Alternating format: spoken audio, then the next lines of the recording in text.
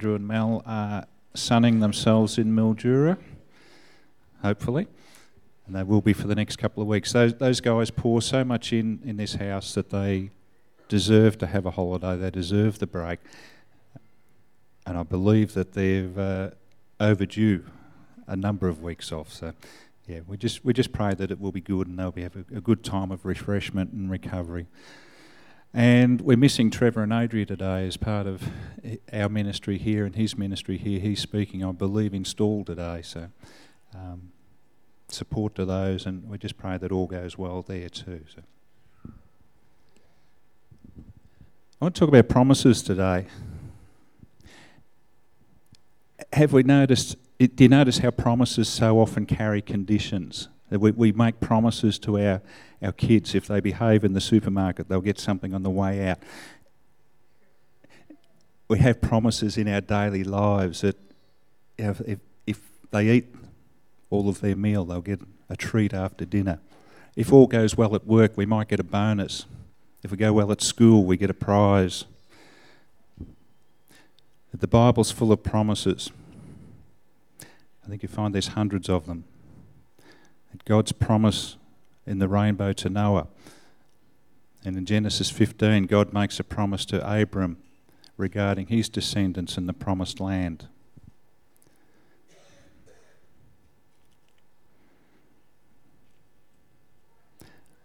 In Psalm 91 reads, "He who dwells in the shelter of the Most High will rest in the shadow of the Almighty. I will say of the Lord, He is my refuge and my fortress, my God in whom I trust. Surely He will save you from the fowler's snare and from the deadly pestilence. He will cover you with His feathers, and under His wings you will find refuge. His faithfulness will be your shield and your rampart. You will not fear the terror of night, nor the arrow that flies by day, nor the pestilence that stalks in the darkness, nor the plague that destroys at midday. 1,000 may fall at your side, 10,000 at your right, but it will not come near you. You will only observe with your eyes and see the punishment of the wicked. You will make the Most High your dwelling, even the Lord who is my refuge. Then no harm will befall you. No disaster will come near your tent, for He will command His angels concerning you, to guard you in all your ways. They will lift you up on their hands so that you will not strike your foot against a stone. You will tread upon the lion and the cobra. You will trample the great lion and the serpent. Because He loves me, says the Lord, I will rescue Him. I will protect Him, for He acknowledges my name. He will call upon me, and I will answer him. I will be with him in trouble. I will deliver him and honour him. With long life will I satisfy him and show him my salvation." It's a psalm of promise and protection. If you look at verse 1, though, it says, "He who dwells in the shelter of the Most High will rest in the shadow of the Almighty." And again in verse 9, "If you make the Most High your dwelling, even the Lord who is my refuge." There's an expectation on us to dwell with the Lord, to make our shelter and our home with the Lord. And that's repeated through a lot of these promises. But the one I really want to focus on today is Jeremiah 29:11. And I don't know that we need to turn to it because we should all know it. "For I know the plans I have for you, declares the Lord, plans to prosper you and not to harm you, plans to give you hope and a future."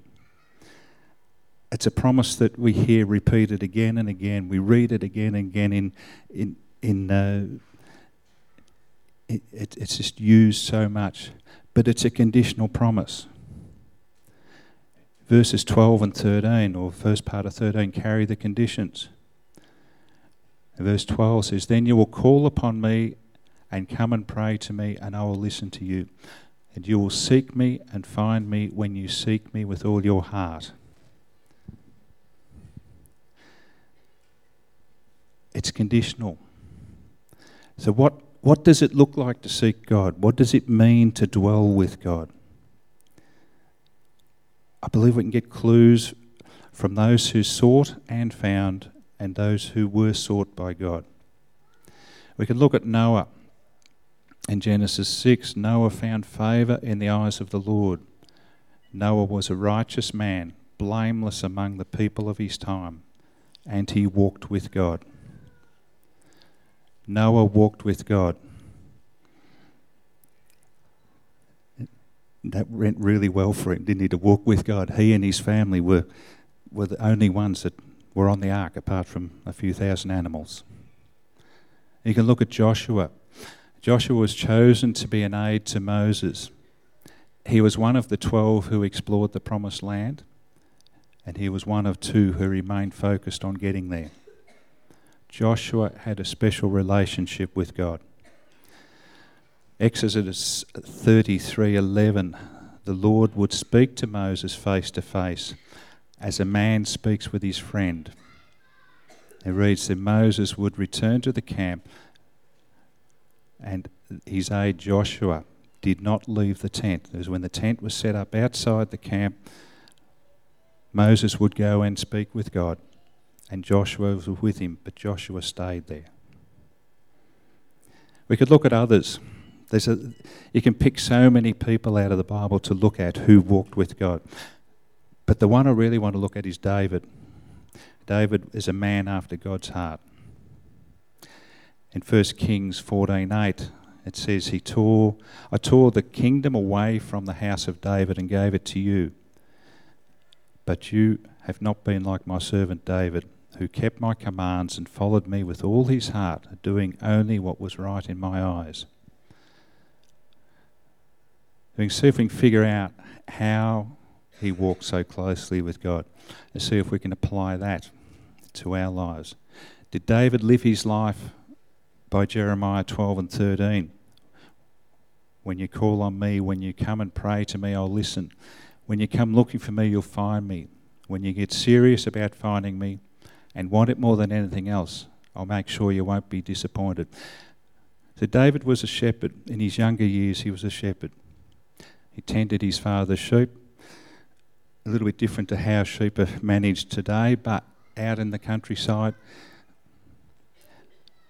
David would spend his days and his weeks out there just watching the sheep do what sheep do. So he would have had his guitar or his harp or whatever with him. And while you're watching sheep graze around, what do? You sit there and be playing music and singing songs and playing music and singing songs, and he found a way to get close to God. David was a worshipper. He developed his musical skills and he spent hours worshipping. He sought God and he found him. We know that David showed no fear. He fought wild animals. He took down Goliath with a single shot.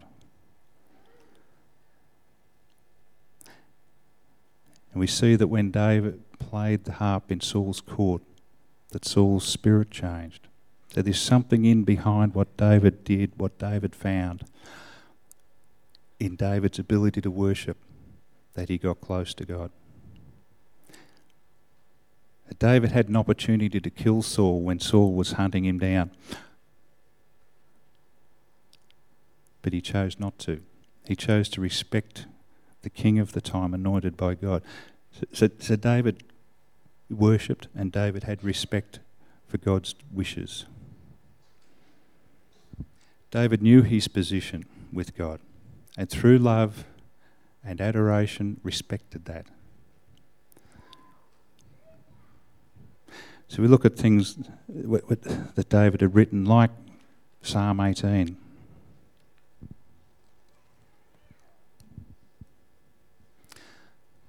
It's a psalm of David where he writes, I love you, O Lord, my strength. The Lord is my rock, my fortress and my deliverer. My God is my rock in whom I take refuge. He is my shield and the horn of my salvation. He is my stronghold. I call to the Lord who is worthy of praise, and I am saved from my enemies.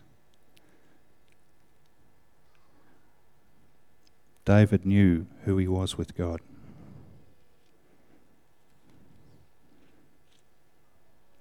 Psalm 103. Praise the Lord, O my soul. All my inmost being, praise his holy name. Praise the Lord, O my soul. Psalm 104. Praise the Lord, O my soul. How many of the Psalms of David have found themselves into scriptural song, into hymns, whether it's just a single verse or more? David spent time with God, and he sought and he found. And that showed all through Scripture. For us to become like David, like David's relationship with God, we need to be worshippers. We don't need to be perfect. David was not perfect. But we need how to learn how to worship God unreservedly.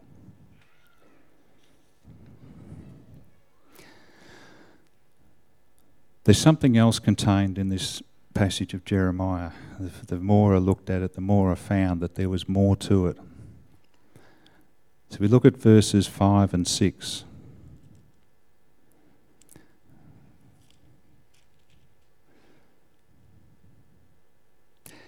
It says, build houses and settle down, plant gardens and eat what they produce. Marry, have sons and daughters, find wives for your sons and give your daughters in marriage so that they may have sons and daughters. Increase in number there, do not decrease. Also seek the peace and prosperity of the city to which I have carried you. Pray to the Lord for it, because if it prospers, you too will prosper. To look at where the people were when this Jeremiah 29 passage came to be, you look at their state of mind. Jeremiah 29 is a letter to the exiles. The people of Jerusalem had been carried away. You can look at 2 Kings 25, and it's a fairly long passage. I won't go right through it, but if we go there,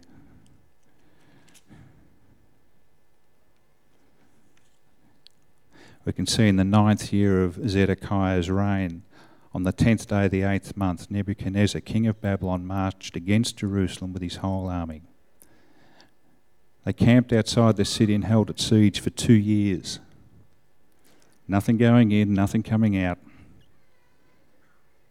And then they broke down the walls. They set fire to the temple.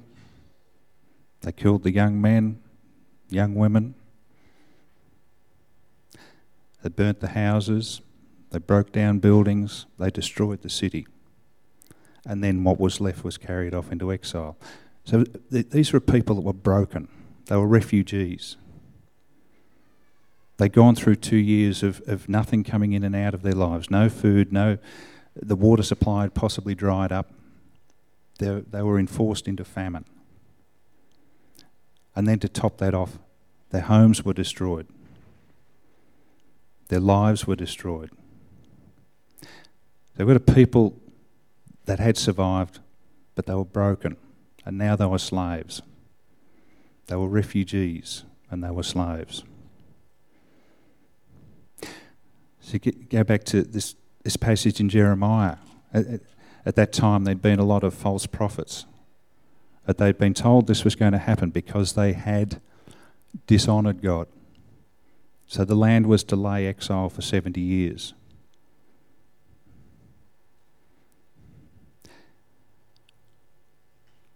That God spoke to Jeremiah, and this is the letter that came out. So it was a word of encouragement. It told the people to get into a position to receive, to build houses, to plant gardens, to make homes, to raise families. The things to do to plan for a future. That God was saying, stop looking back. Stop grumbling about what's going wrong. Don't get into that position and get ready to receive. So where are we when things go wrong? where do we go? How do we behave? How do we react when we don't get the job or the promotion we're looking for? When our kids play up? When love fails us? What do we do? Do we look back? Do we complain about what's going wrong? Or do we move on? Do we deal with the issue that's happening in our lives and then start to move forward? To get into a position to receive the promises that are coming. God's saying to the people here, and as a corporate thing, stop looking back. This is what I've got planned for you.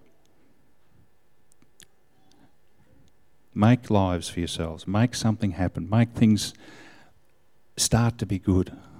Then the promise is there. Then you can seek me. Then you can receive.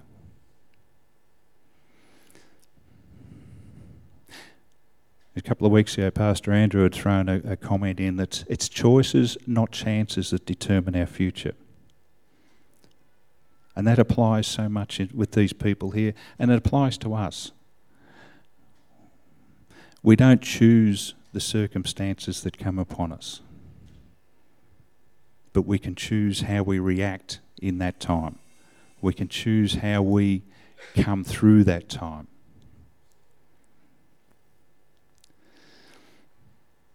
We can allow these things that come against us to drag us down, or with God's strength we can push through it. A few weeks ago there was a big promotion through the football world. Story on Sunday night, or 60 Minutes, I think it was Sunday night, of Neil Danaher. I think anyone who knows football knows the Danaher family. But he was confirmed a couple of years ago with MND. Motor neurone disease. No cause, no cure. It's basically a death sentence. It's a disease that stops muscles working. Eventually the muscles in the chest stop working, basically stop breathing. And watching that story, there's one statement he made. He said he was going home from the doctor with the diagnosis. He said, I could sit here and feel sorry for myself, or I can make a choice to live for my family and move forward. And through whatever time he had left, be able to enjoy what was going on. Be there for his family. At so many cases you see this, people decide to not allow their circumstances, their illness, their diagnosis that they get, to hold them back. To say, well, in God's strength I will move forward. So this for the Israelites was a corporate thing, but for us it's personal. The promise comes to us as a personal promise. It comes to us as a personal thing. So stuff has gone wrong in our lives, but it's not that's going to hold you. It's not that will define you. Move forward. If we're grumbling and we're looking down, if we're looking backwards, we can't look forward. We can't receive. If we're looking down, we can't have our hands out to receive. So Jeremiah 29:11 is a promise. Jeremiah 29:5 is about positioning ourselves to receive a promise. When we're postured to receive, we can receive. Then we're able to seek and expect more. We can pursue more. So we can be victims of our circumstance, or we can be victors in our circumstance.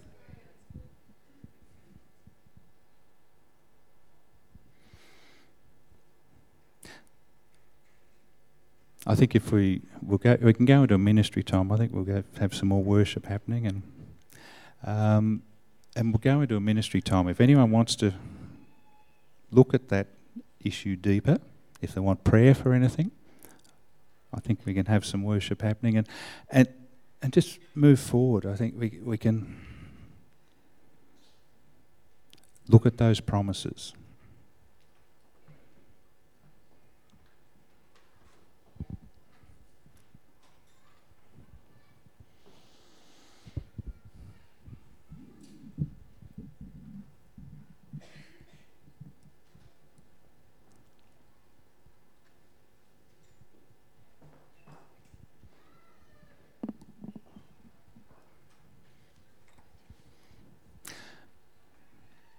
If anyone wants prayer today, don't go until you've received.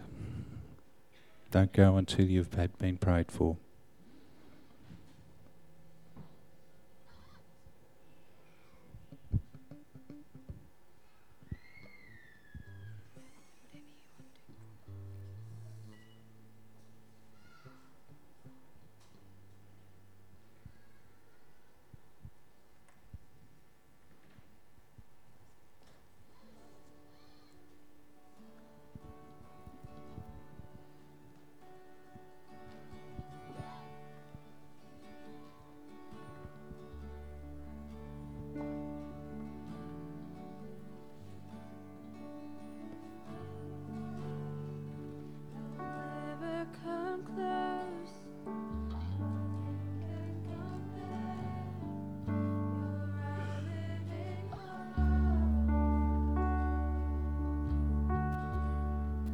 Your presence, Lord.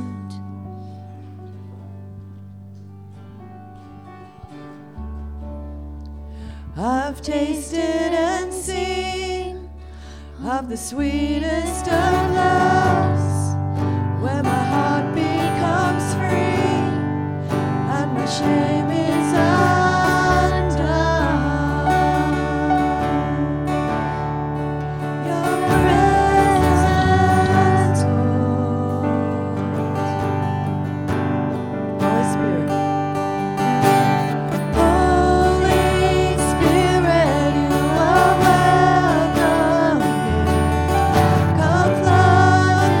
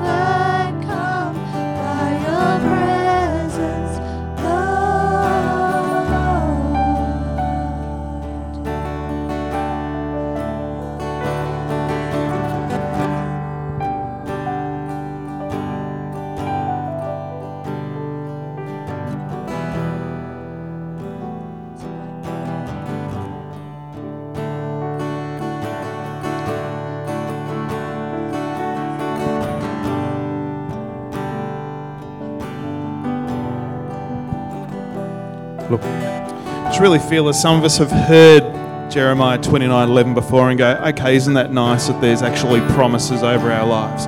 Isn't that nice? And maybe we've heard it before and gone, yeah, God's got promises for people.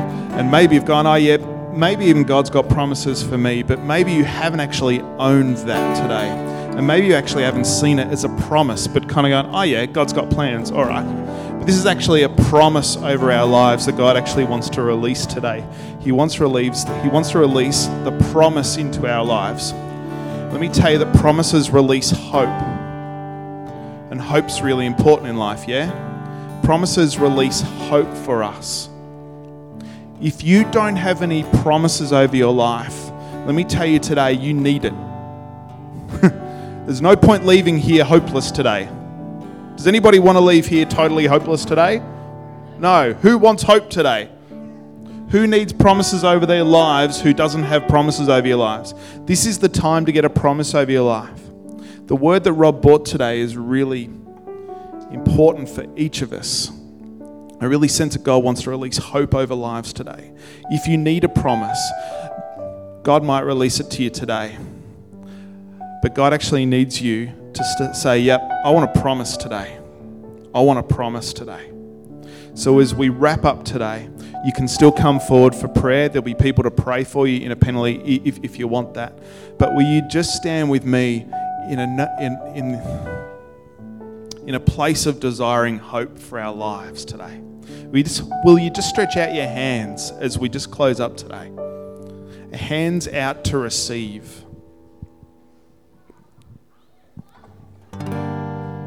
And we just say, Lord God, today,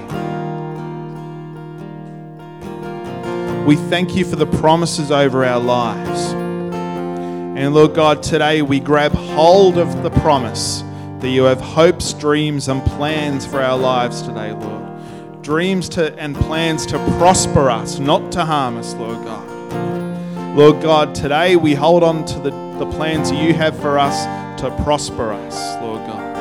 Today we let go of any plans that we've grabbed onto that don't belong from you, Lord God. And today we know that there is nothing that will come from you to harm us, Lord God. So today, Lord God, we thank you for the promises you release to us.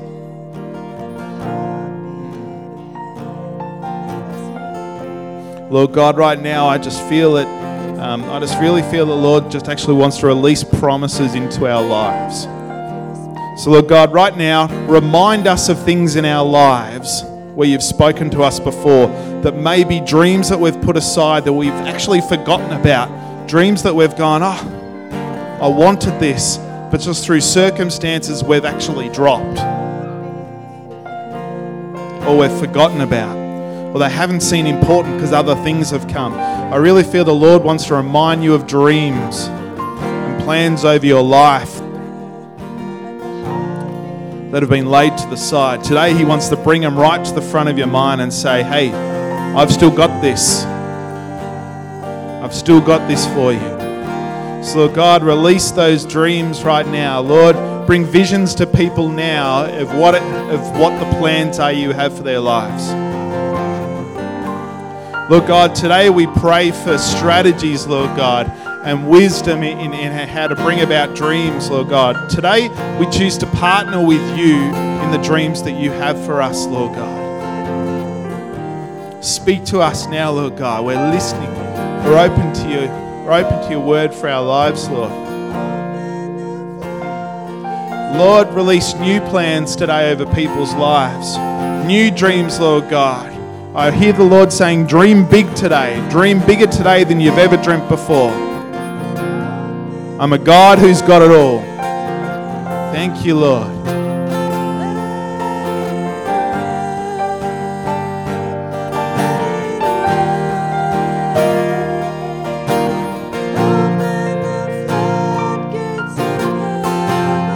So we just invite you, Lord, to continue to speak to us today, Lord God, as you come in dreams tonight that people have while they sleep, Lord God. You release visions and plans for the future, Lord God. Plans to prosper us, not harm us, Lord God. Today we choose to hold on to them, Lord God. And we thank you for the dreams that you have for us, Lord God. Thank you for the dreams you have for this city, Lord God, and this country and beyond. Lord God, we know it's in you we can trust, and you alone. So God, we give you it today. We give you our complete trust. Give you our all today, Lord God. Some people may need to lay down plans today that you've picked up yourself, plans that you created yourself. You need to say, Lord, I want you to take these and let's work together to align them to your greater plan, Lord God. Yeah.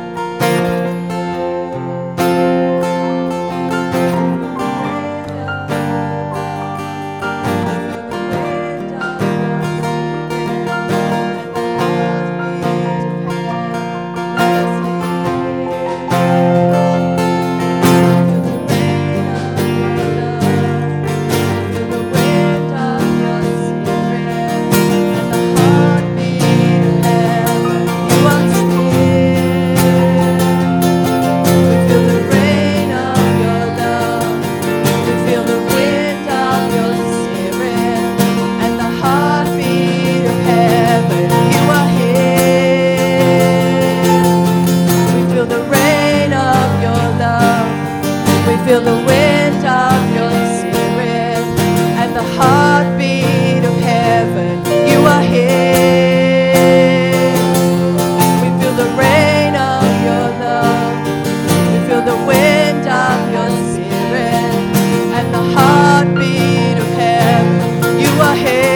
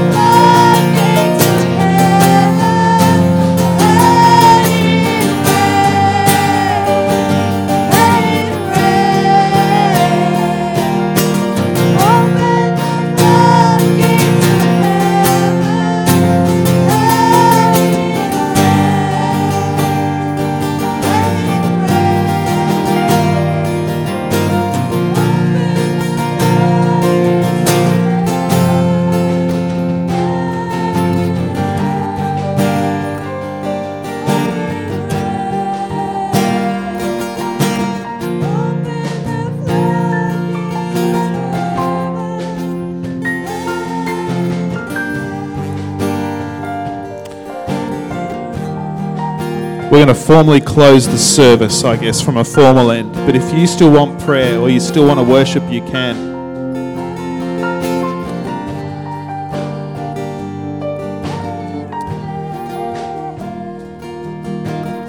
God's in the business of touching our lives and making us whole and new, yeah? That's the business He's in. I feel there's somebody here with a really bad neck today that needs healing. So I want to pray for you. I really feel there's somebody with some sort of reflux thing going on. It's the best way I can describe it. But if that's you, I'm going to wait at the front here. And if you want prayer for that, if you want prayer for any sort of healing, that's the God we serve. That's the God that's the heart of God. That's part of His plan for our lives, yeah? So if that's you, just come to the front for prayer. We're going to formally end the formal service.